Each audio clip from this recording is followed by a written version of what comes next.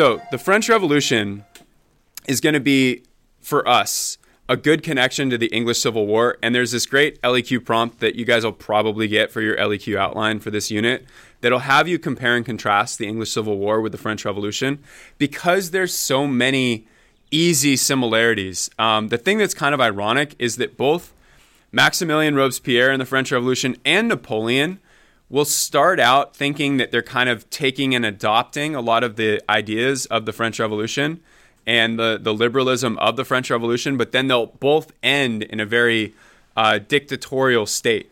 Robespierre, who starts out as the incorruptible, is going to end as really a dictator by the end of that period of the radical phase, to the point where his death is really the only thing that can end the revolution. So I'm going to kind of today try to go under some of the underlying factors before the war, talk to you a little bit about the poor and how people in France are dealing with their situation, and then also talk about how old regime Europe is present within what we call the ancient regime or old regime. Either way is kind of an interchangeable thing. So if you look here, the one significant problem for the poor is that they're spending the majority of their income on food, specifically bread. And then if that is the case, they really don't have any other disposable income, but the king is already taxing them at an incredibly high rate. This is a budget on the left of a typical commoner. If your budget is 170% of what you make, clearly you're in the red.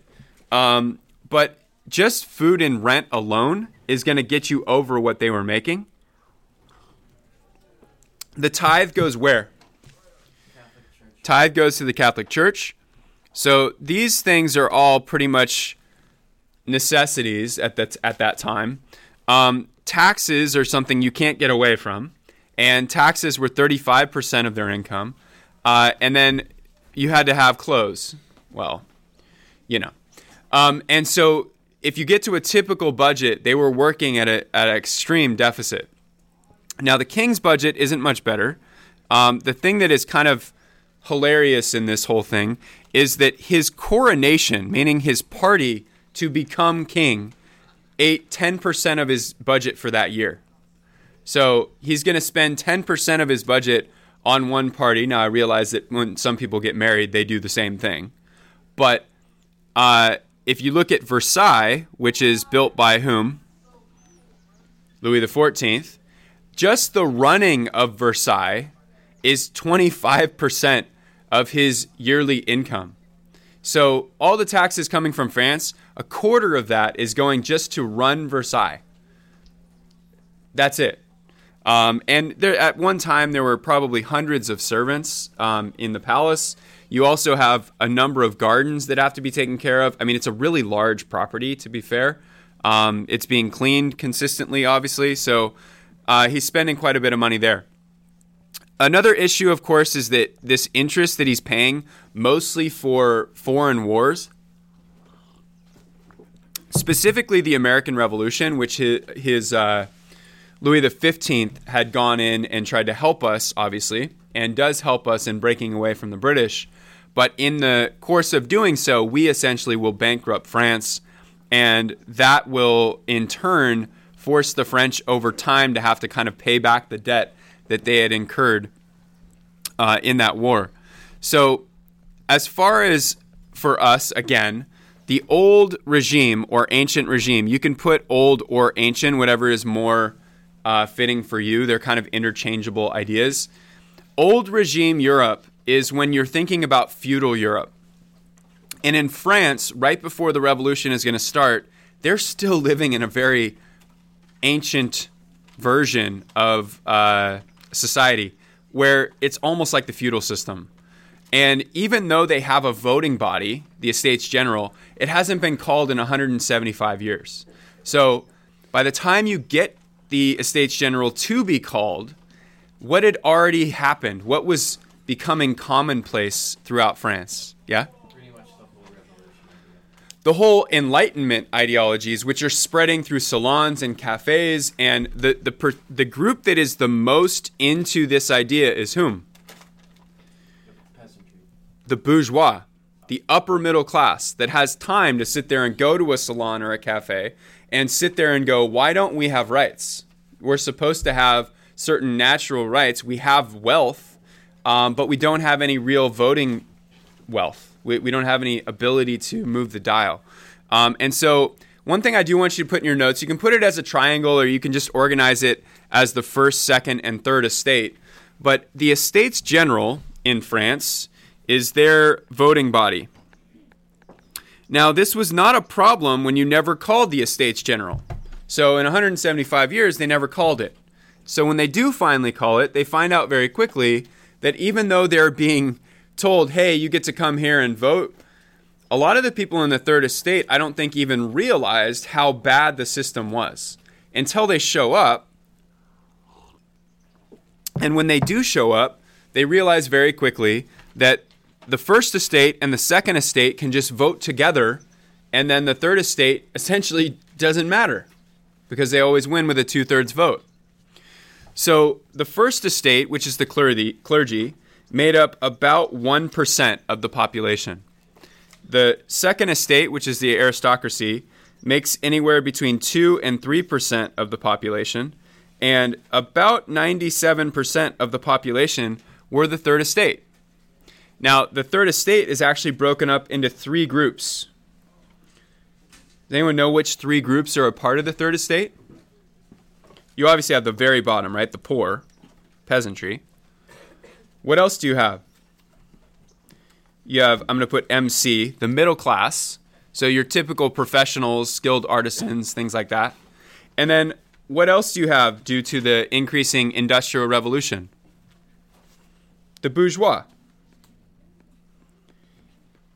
And so that bourgeois, that upper middle class, the owning class, is part of the Third Estate, and they're unable to really have any significant power within the government.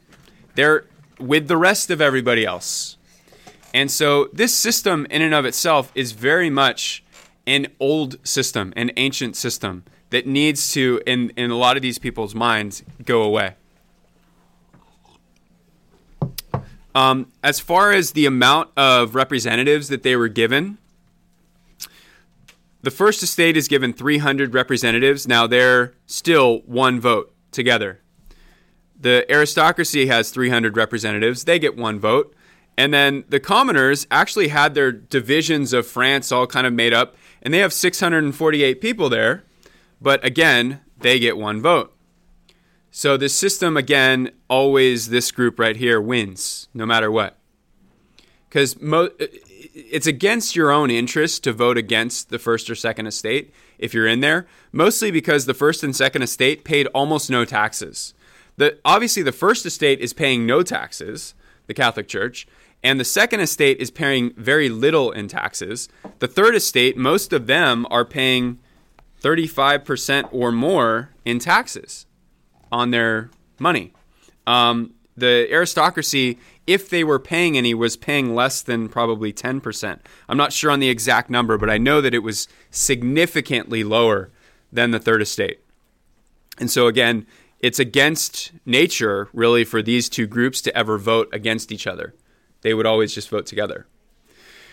One guy that kind of, in a way, gives credence to what's happening in the Third Estate, because remember that these people, eventually they're going to get locked out of the Estates General, mostly because they're being relatively contrarian in these meetings.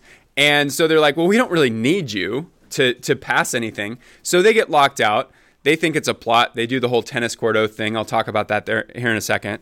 But the person that kind of goes to them and says, look, you guys are the real France. And that's Emmanuel Joseph Sieyès, who actually is a part of the clergy.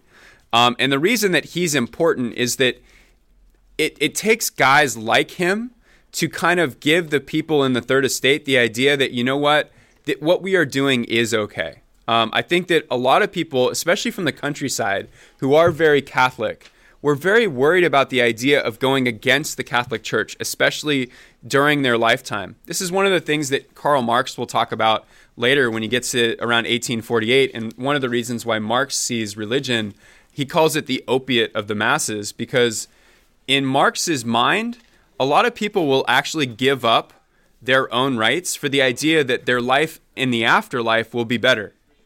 And Marx always said it's nonsensical. Why would you give up your life here and now so that you can have something that you have no idea what it's going to be like? It's not sensical. But at that time, when these people are incredibly Catholic and they're thinking, if I go against the Catholic Church, I might go to hell, they're going to be willing to vote kind of in line with the Catholic Church. And so someone like Sieyès, who comes to them and says, look, you are France. You're the real France. It does kind of give credence to what they are trying to do. So they will convene the Estates General in May of 1789. This was 175 years after the last time they had done it. And so that means Louis XIV never called the Estates General. Louis XV never called the Estates General. Louis XVI comes in, realizes he needs to raise money, mostly to fund wars and things, and interest. And everything goes wrong. This should feel a lot like the English Civil War. Remember when right before the English Civil War happens, why did Charles call Parliament together? To raise taxes, right? And the first thing he does is just dismisses him. That's called the short Parliament.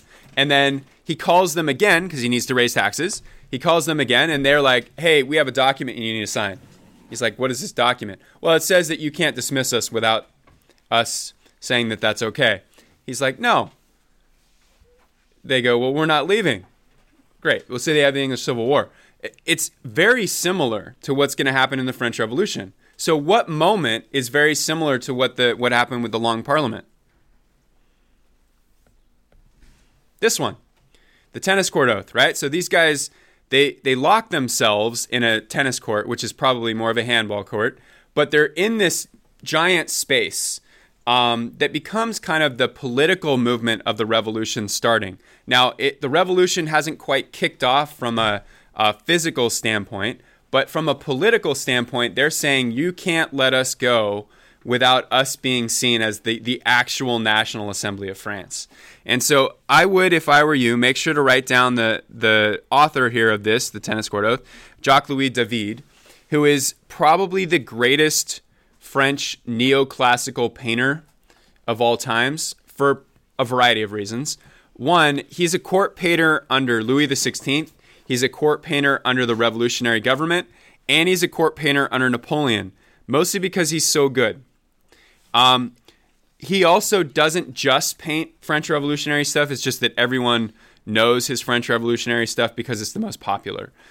His other work outside of the French Revolution that's also really quite good is called The Oath of Herety, which kind of goes back to an old legend from classical Europe. But he is going to document through his painting a number of incredibly important moments in the French Revolution, during before the French Revolution, and then after, during the Napoleonic era. Now, the first physical action of the revolution is the storming of the Bastille. So I do want you to put this in your notes, July 14th, 1789. This is also known as their Bastille Day, which is very much like our Independence Day. If you ever get a chance to go to France on Bastille Day, it is a bit of a riot. Literally. But what this does is and I think they do a good job in the video talking about this and the way that they tore down the Bastille after this, because in a lot of ways it's incredibly symbolic of them removing the ancient regime from France, like brick by brick, right? They're just literally just tearing the Bastille down. And it's an incredibly symbolic prison in France because it's an old medieval prison that was seen as this kind of domineering of despotism, where if you were just against the king, you'd get thrown in the Bastille and tortured or killed or something like that. And so it becomes incredibly symbolic of the end of despotism. The other thing that happens relatively quickly in this period is the Great Fear. Now, the Great Fear and the Reign of Terror are very different. The Great Fear is more of a peasant revolt because they're afraid that the nobility and the aristocracy are going to come back and take over their country again. And so instead of allowing that to happen, and the reason that they're thinking this is that most countries outside of France, the second the revolution kind of begins with the Bastille Day and then eventually the Paris Bread March, which we'll talk about here in a second, those events will kind of spur a lot of countries outside of Europe to start mobilizing against the French, to the point where the French will actually declare war on Austria. Why do you think Austria becomes where the French declare war on first? Well, Marie Antoinette was from there. Yeah, Marie Antoinette is from there. That is where Marie Antoinette was kind of that political alliance between the Bourbons and the Habsburgs. So it makes sense that Austria is going to be one of the first to come in and try to help Marie and Louis kind of rectify the situation. A lot of these countries, and even after this, will utilize alliances with other countries to try to put down revolts. Now, it's far more successful after the French Revolution. The French Revolution was one of the most successful revolutions in history, and also one of the worst revolutions in history because it goes badly, especially towards the end. But one of the things that the National Assembly creates from the very beginning is the Declaration of the Rights of Man, and this slogan becomes the slogan of the revolution: liberty, equality, and fraternity, which I would just put down in your notes. Liberty, equality, brotherhood, liberty, equality, fraternity. Either way, that works fine.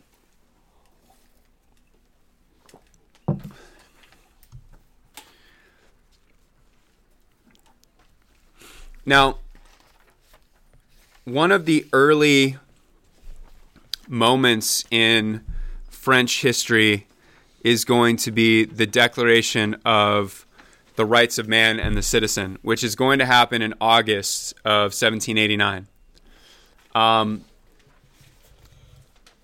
The other thing that I haven't gone over yet is the Paris Bread March, which I'm going to go over here in a second. That particular moment is going to also somewhat shift the power structure of Europe, and we'll talk about that when we get there. The Declaration of the Rights of Man and the Citizen is one of those transformational documents where this one, the English Bill of Rights, and the American Declaration of Independence are seen as kind of the staples of Western democracy. Those three documents in the history of Western democracy are probably the most influential. Thomas Jefferson was actually in Paris at the time of the writing of the Declaration of the Rights of Man. He had spent time in Paris before he wrote our Declaration of Independence as well. Him and Ben Franklin actually went back and forth from Paris to America a number of different times. But one of the things that the Declaration of the Rights of Man had to deal with is it's a relatively short document, but it outlines basic human rights. But they have questions still. And I got to switch my slideshows really quickly here because my other slideshow goes into more detail here. Here's the problem that they have. They're not sure who these rights should include. So the questions for the Declaration of the Rights of Man are, should women have rights? Now, eventually, the answer is going to be no. Someone actually later, and we'll talk about her in a second, or I'll reference her again later, Olympe de Gouges, who's going to eventually be killed by the revolution, will write the Declaration of the Rights of Women and try to present that to the National Assembly, and she will be executed as anti-revolutionary. So it's very clear that women are not going to get rights. As far as slaves are concerned, the answer is going to be yes. Slaves will be freed in the colonies. Now, there's a caveat to that. Napoleon puts it back. So when Napoleon takes over later, he'll actually reinstate slavery, have a bit of a slave revolt, have some issues there, have some issues in continental Europe, and eventually get exiled twice. But he will put it back. But they initially decide, yes, if we're saying all people should be free, then yes, we mean slaves too. And then if slavery could be justified, the answer is no, it can't. And so they will say that slavery is not a good thing. But they will say also that you should have some religious tolerance. So there's some yeses, some nos. Sorry, women, you're going to have to wait another 100 years or so. We're working on it. Okay. The next big event is the Paris Bread March. Now, you guys, they did a good job of going over this in the documentary. These are the Poissade, right? The fish ladies who are walking 14 miles from Paris to Versailles. Now, again, by the time they get to Versailles, there's 20,000 of them. You could just imagine 20,000 people. That's the amount of people that go and watch a basketball game, like an NBA game. So you put 20,000 people and walk them 14 miles. They're already mad enough to walk 14 miles. And then they actually do the 14-mile walk, talking to each other about what they're doing. By the time they get to the palace, they're ready to kill the queen. Right? They're like, this is it. We just walked 14 miles. We haven't eaten in however long. We need the food and we need the queen because we're going to kill her. Now, obviously they don't kill the queen initially. They kill all the guards, put their heads on pikes, right? And this becomes a continuation of that popular violence. So I would make sure in your notes to also put popular violence. Popular violence is going to be an incredibly strong component of the revolution. Remember that even our Thomas Jefferson said the tree of liberty must be refreshed from time to time with the blood of patriots and tyrants. No one really thought democracy was going to be peaceful. Most people thought democracy had to be won through fighting. And quite honestly, most democracies have been won through fighting, not through a peaceful transition. I realized the Glorious Revolution happened, but the Glorious Revolution was glorious because it was bloodless after a civil war that was not bloodless. So I think that there are few democracies, and they are far between, that actually can say that they were born out of nonviolent acts. But this is the continuation of that popular violence. Now, if you're a new government, once you've kind of taken the king and queen from Versailles, brought them to Paris, first of all, what is that symbol? Well, you have to look at what Versailles was symbolizing, because the entire reason they built the place was to get away from the peasants in Paris and all that. And now that they're in Paris again, they're kind of like, at gunpoint of the peasants. Yeah, so you have this wrestling of power back from Versailles, which had been the symbol of decadence and royal holding all the power in one place, and the people are bringing that back, right? And I like that this is a peasant movement, really, but the National Assembly really isn't a peasant movement. It's a bourgeois movement, and they're utilizing the peasants' violent uprising and just kind of channeling it into what they see as how they can change the government. And that's really one of the issues that they have now is, though, if you're in charge, which they're going to be, you have to deal with the fact that you're in debt. And so what do? The biggest issue they had was they have no capital. So to get capital, they confiscate church land. Why do you think this was possibly a bad decision? Because if you're pissing off the Catholic Church, you're getting pissing off everyone in Europe, basically. Yeah, the Catholic Church has had a monolithic power structure in Europe for 1,000 years or more. And so one thing is, most of your peasants specifically generally either work on church land or live on church land. And so when you're taking church land away, you are also possibly taking away their jobs. And so if you're a peasant living outside of Paris and you don't have this strong revolutionary fervor where you're thinking, yeah, we're going to take over the country and this is going to be awesome, you're thinking, wait a second, they just took my job away. Or wait a second, you just took away where I live. What's going to happen next? So now you just have a period of uncertainty. And that's going to be a consistent theme when the new revolutionary government starts dealing with the Catholic Church. They generally are dealing with the Catholic Church from a very Parisian worldview. And a lot of these countryside peoples are not thinking the same way that most of the people in Paris were thinking. A good example of that is Charlotte Corday, right? Charlotte Corday comes in to kill Jean-Paul Marat because she thinks this is going to solve everything. He's the problem. He's producing this propaganda motor of the revolution, which is the friend of the people, l'ami du peuple, And she's thinking, if I kill him, it's going to end everything. It backfires, right?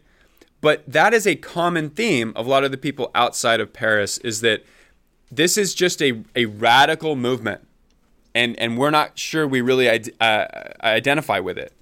The other thing that they do is they start using the church land to print assignats. Now, these assignats were basically like government bonds. Have you guys ever seen like old American bond propaganda, war bond propaganda, where, buy war bonds, go USA, and Uncle Sam is pointing at you. You have a chance to help us out, that kind of thing, right? So, very similar concept.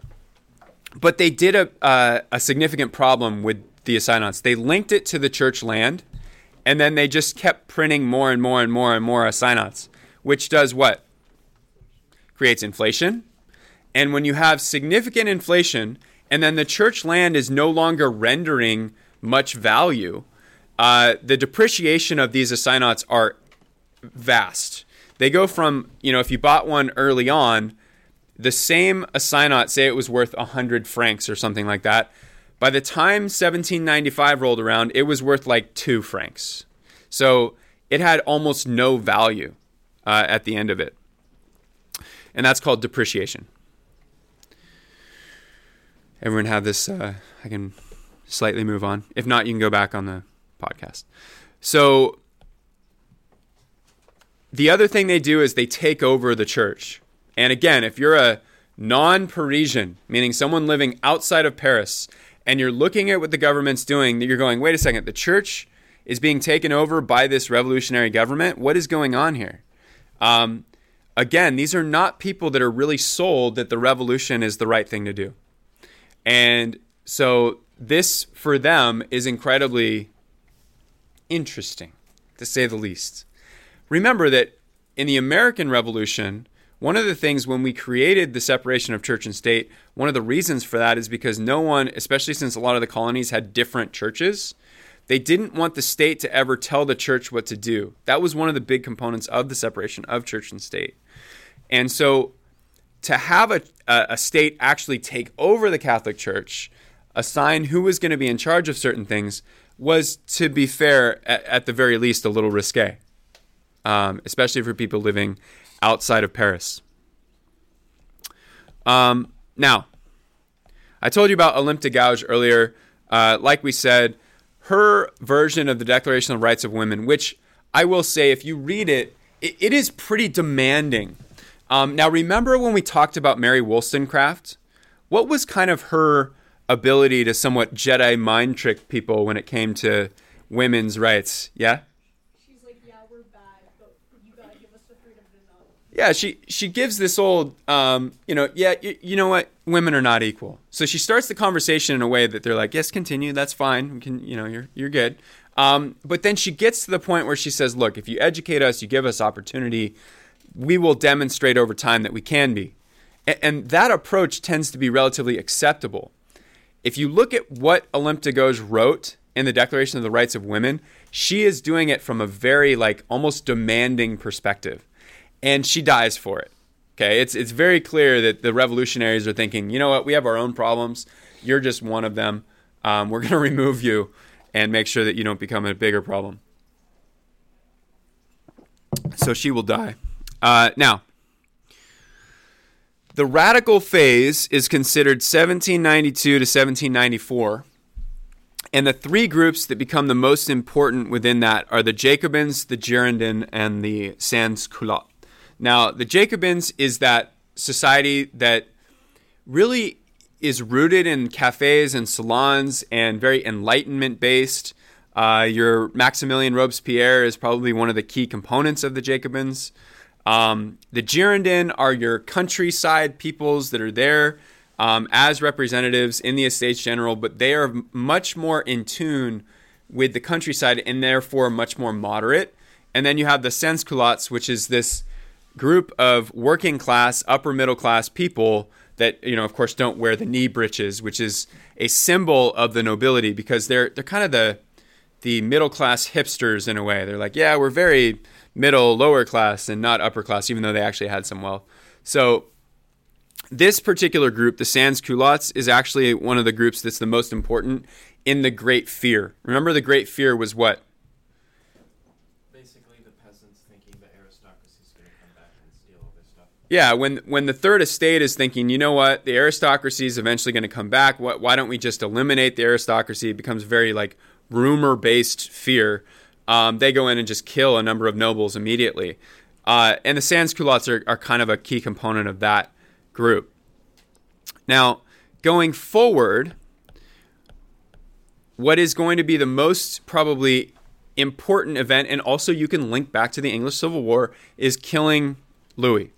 Remember back to the English Civil War, how close the vote was between if they should or should not actually kill Charles? And it's very clear, at least to someone like Oliver Cromwell, that, hey, if what we did was right, then the king needs to die. Well, it's kind of the same statement they're making in the French Revolution. If we did what was right, and people should have rights, and it's based on the people, not on the king upholding them, then the king needs to die. Now, this is not overly popular outside in the countryside. In the countryside, most people are not really thinking this. And so, again, they're looking at Paris thinking, Paris has gone mad. Like, this is just craziness. So he dies in January of 93. In October of 93, they will kill Marie. And so at this point, you've kind of solidified the fact that Austria quite is going to hate you. And that's going to be a significant issue going forward. Now, Napoleon will actually marry an Austrian after his first wife. He marries his first wife. Josephine will not be able to have children. We'll talk about this next week. She can't have children. She's barren. And so she actually grants Napoleon a divorce. Napoleon will marry an Austrian. Did it go blank? Oh, jeez. Wait, Kayla, why are you trying to get it on my... Okay, let me try this again. I've been having issues with the Apple TV for a little while here. So hopefully I can get back on. If I can't, I just got to finish the notes, and you'll have to take them from my voice. So if you can write down the Committee for Public Safety. The Committee for Public Safety is probably the most ironic name ever created.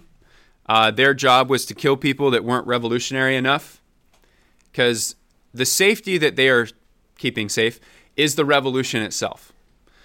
In their mind, they obviously think they are doing what is right.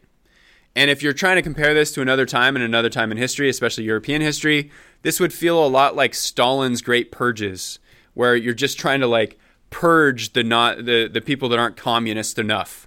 It's kind of what the Committee for Public Safety is doing.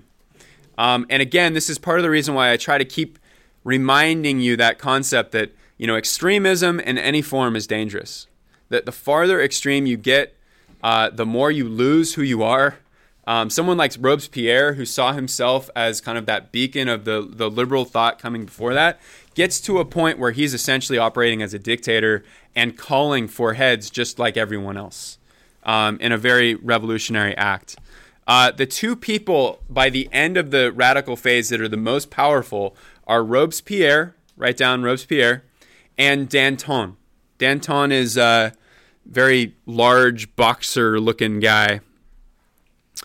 Hopefully my TV shows up again, but we'll see if that actually works. Maybe? Woohoo! Okay, so Robespierre is there on the left. Danton is there on the right. Obviously, Danton looks a little bit like he's been in one too many fights, but he looks like a boxer, honestly. But Danton is the moderate in the radical phase, kind of saying, hey, maybe we should stop the killing thing, maybe have a little bit more normalcy. And Robespierre doesn't think that it's time for that yet, wants to continue to purify the government. Again, you guys are reading tonight the justification of the use of terror, and we'll talk more tomorrow about what that means. But he will basically say that terror is necessary to create the government, the civic virtue that we're going to need to do things the way that we think it's right. Now, in 1793, you have the death of Murat. The person that kills him is Charlotte Corday. and she is from the countryside. So she is a country bumpkin out there coming from the countryside, and she's thinking, if I kill Marat, this ends the French Revolution, because he's the driving force of this l'ami du peuple. So when she kills him, she thinks she's doing the country a favor, to be fair. And of course, as you know, they kind of turned Marat into a saint of the revolution. They put his bathtub up on an altar during his funeral. They do these nice busts of Marat. Marat goes, I think, at times even on some of the revolutionary propaganda that they were creating. And the person who, of course, that documents this is, again, Jacques-Louis David, who is the most important neoclassical painter in this period. Of course, he does it where Marat is draped just like the Pietà. So it's a reference to Michelangelo's Pietà, which is probably one of the most important sculptures in Western history. Again, it's also that classical reference. So neoclassicism, you have the classical reference to the Greco-Roman Judeo-Christian tradition. And then you also have the reference to the Renaissance. And then later, there's another art piece that's going to use the Pietà, actually a number of art pieces over time that'll use this. But probably the most famous one that's not the Death of Marat is called Guernica, and that's a Picasso piece, and we'll get to that when we get to the Spanish Civil War. So I would just make sure to have David. I'll have him throughout these notes. I'll have each event that he does. He does the tennis court oath, the Death of Marat, the coronation of Napoleon crossing the Alps, all that kind of stuff. I can't even. Okay. The last thing that I need you to put down for today, I think it is the last one. Yeah. Is Leve en masse. So you guys can, I'll spell it for you. Levee. That's leve. En. Masse is MASSE, which translates to Army of the People.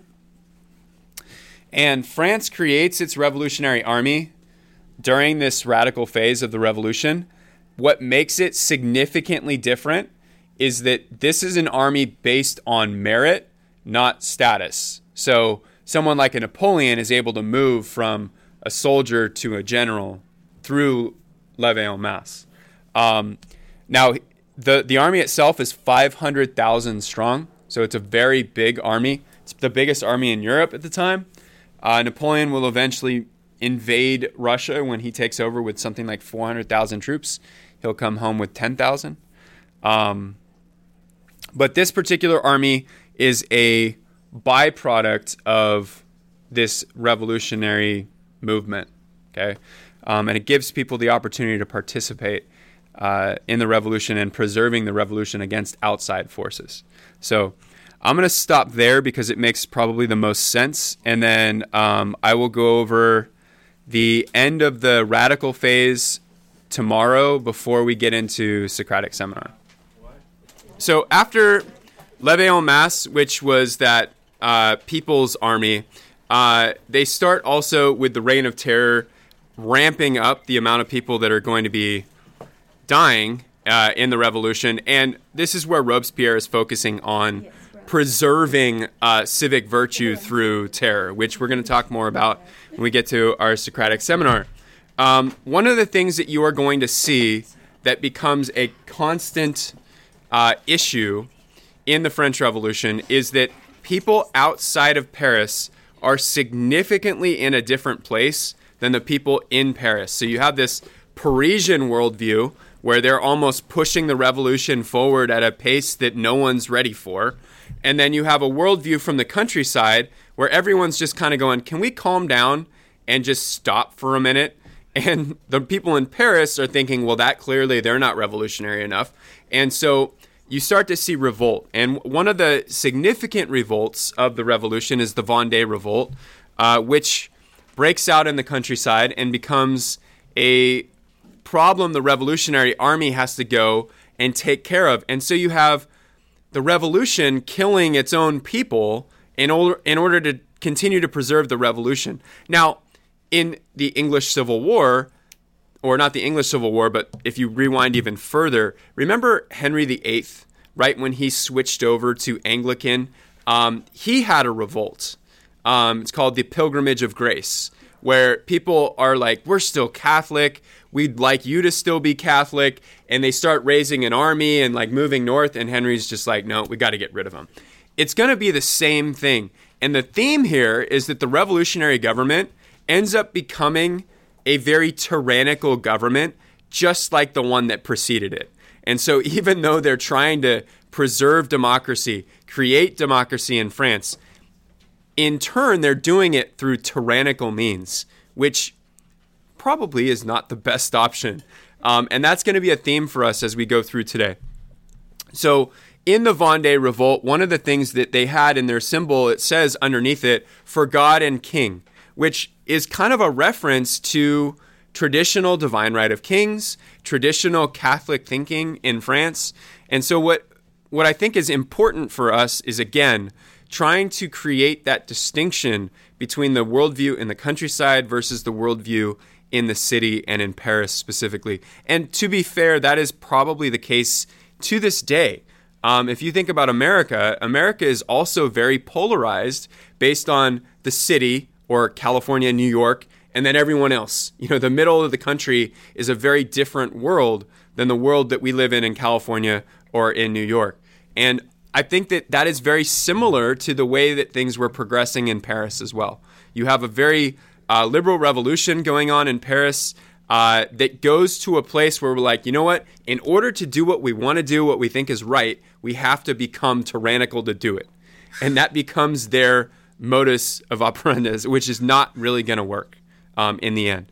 So one of the programs that they start creating, we call the de-Christianization program. And again, this is a way to move their worldview out of what they see as the ancient regime and the old regime Europe to a more modern, reason-based approach, which is their kind of Enlightenment perspective, that you have to get rid of traditional ways of thinking. And so they do the de-Christianization program. Now, there's a couple things that actually come out of this that's okay, like the metric system, but the calendar is a disaster.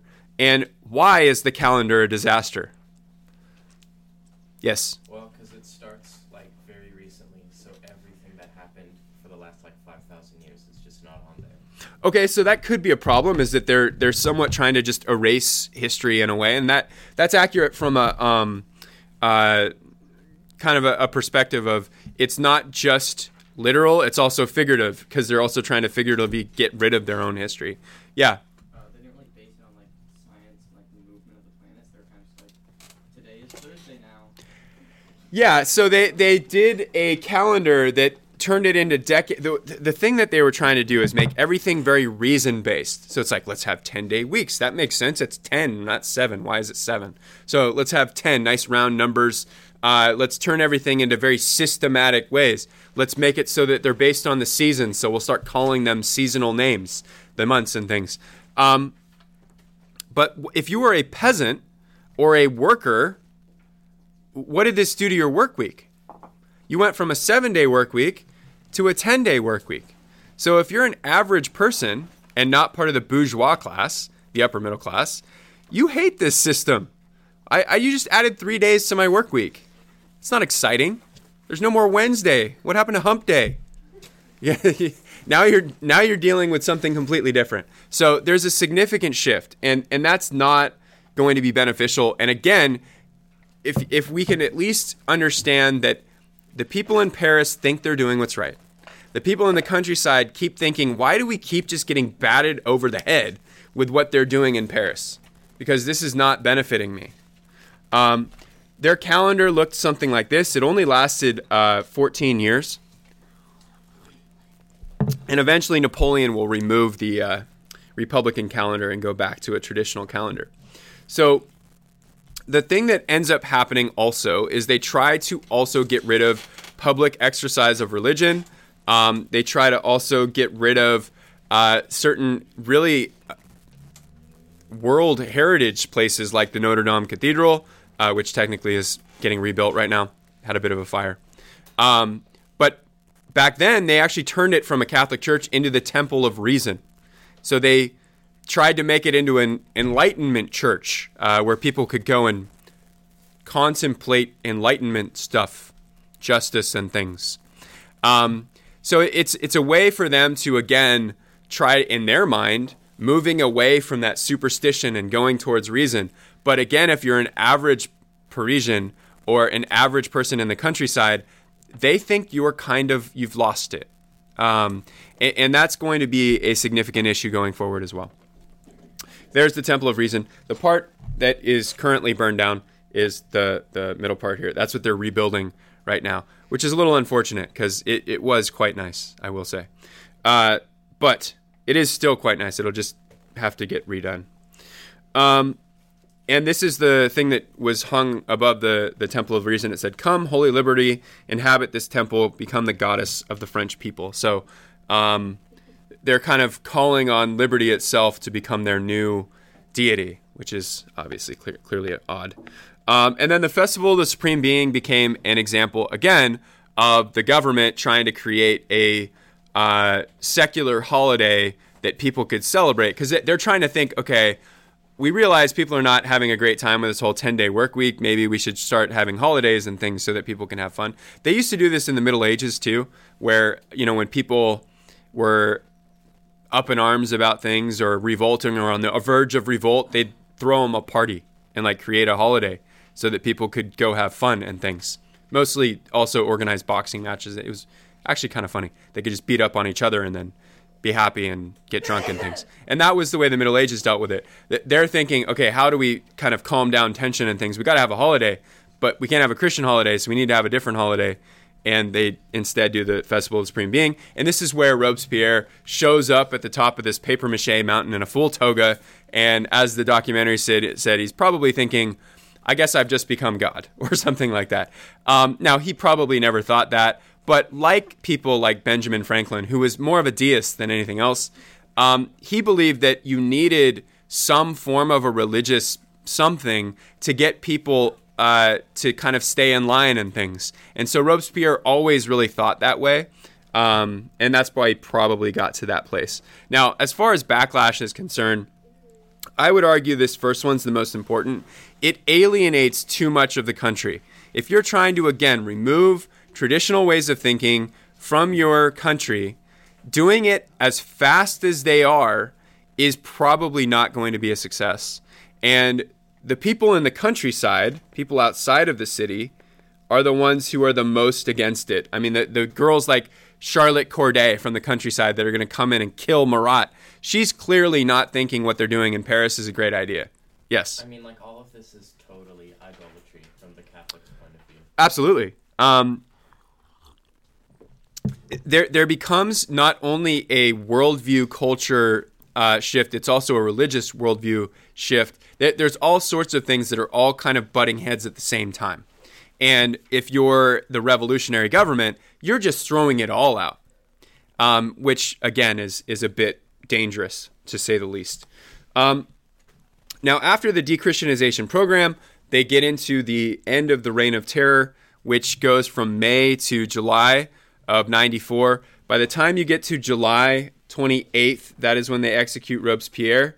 They had killed 1,500 people from June to July.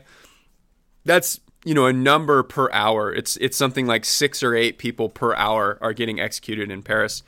And I know that doesn't seem like it's just rolling off the carts, but at the same time, it's a constant show. And if you're, again, a Parisian living in Paris at the time, even you are getting a little sick of this revolution because you're afraid that I'm now living in a police state where, if I don't call you citizen so-and-so, I might get executed because I called you madam whatever instead of citizen. Or I might get executed because I didn't go to the parade yesterday, or I didn't go to the Festival of the Supreme Being. You could get turned in for virtually anything, and they'd be like, yep, you're right, not revolutionary enough, let's remove them. So in order to preserve their revolution, it becomes really all-consuming, and that's clearly a problem. Here's the last slide. Robespierre and Danton will both die in 94. Danton, I believe, dies towards the end of June. I'm not sure the exact date. And then Robespierre, July 28th, he's executed. And to be fair, that becomes kind of the end of that radical phase of the revolution. So I think that for us, the things that we should be taking away from the French Revolution is, especially the radical phase of the French Revolution, is that anytime you are willing to push for change, if you change everything overnight, it probably will come with some pretty big issues. If you try to do it slowly over time, it has better chance of success than if you just change everything immediately. Unless you're willing to go through a significant problem with violence. And to be fair, also, the people in the French Revolution, guys like Robespierre and guys like Jefferson and others, they thought that democracy was a violent political thing. It's not that it wouldn't be violent. So it's important for us to not kind of say, oh, democracy is inherently peaceful. It's not inherently peaceful. Most people that fight have to fight for democracy in order for it to happen. And when we look at you guys' documents that you read, Robespierre makes that statement. He makes the statement that democracy is violent. And Jefferson made that statement too. It's not like our system was significantly different. So going forward, there's a couple of different LEQ prompts that I'm going to probably give you for next week's LEQ outline. And I'll probably have the LEQ outline due Thursday night. So I'll post them for you. And I'm actually going to have you take a pick on the one that you're going to do. There's 3 essay possibilities. Compare and contrast the French Revolution and the English Civil War, making sure to pay attention to similarities and differences. The second question is going to be a question in regards to describing the ways in which the French Revolution were a success or failure in the ideas of the Enlightenment. And then the third question will be about Napoleon. It'll be something like, many people believe that Napoleon was one of the greatest enlightened despots in history. Confirm or deny this statement. So it'll be one of those 3 prompts. You can either do Napoleon, you can do Enlightenment versus French Revolution, or English Civil War versus French Revolution. But you're all kind of comparison. They're all comparison or continuity and change over time. Okay, so we'll end there, and then we'll get into Socratic Seminar.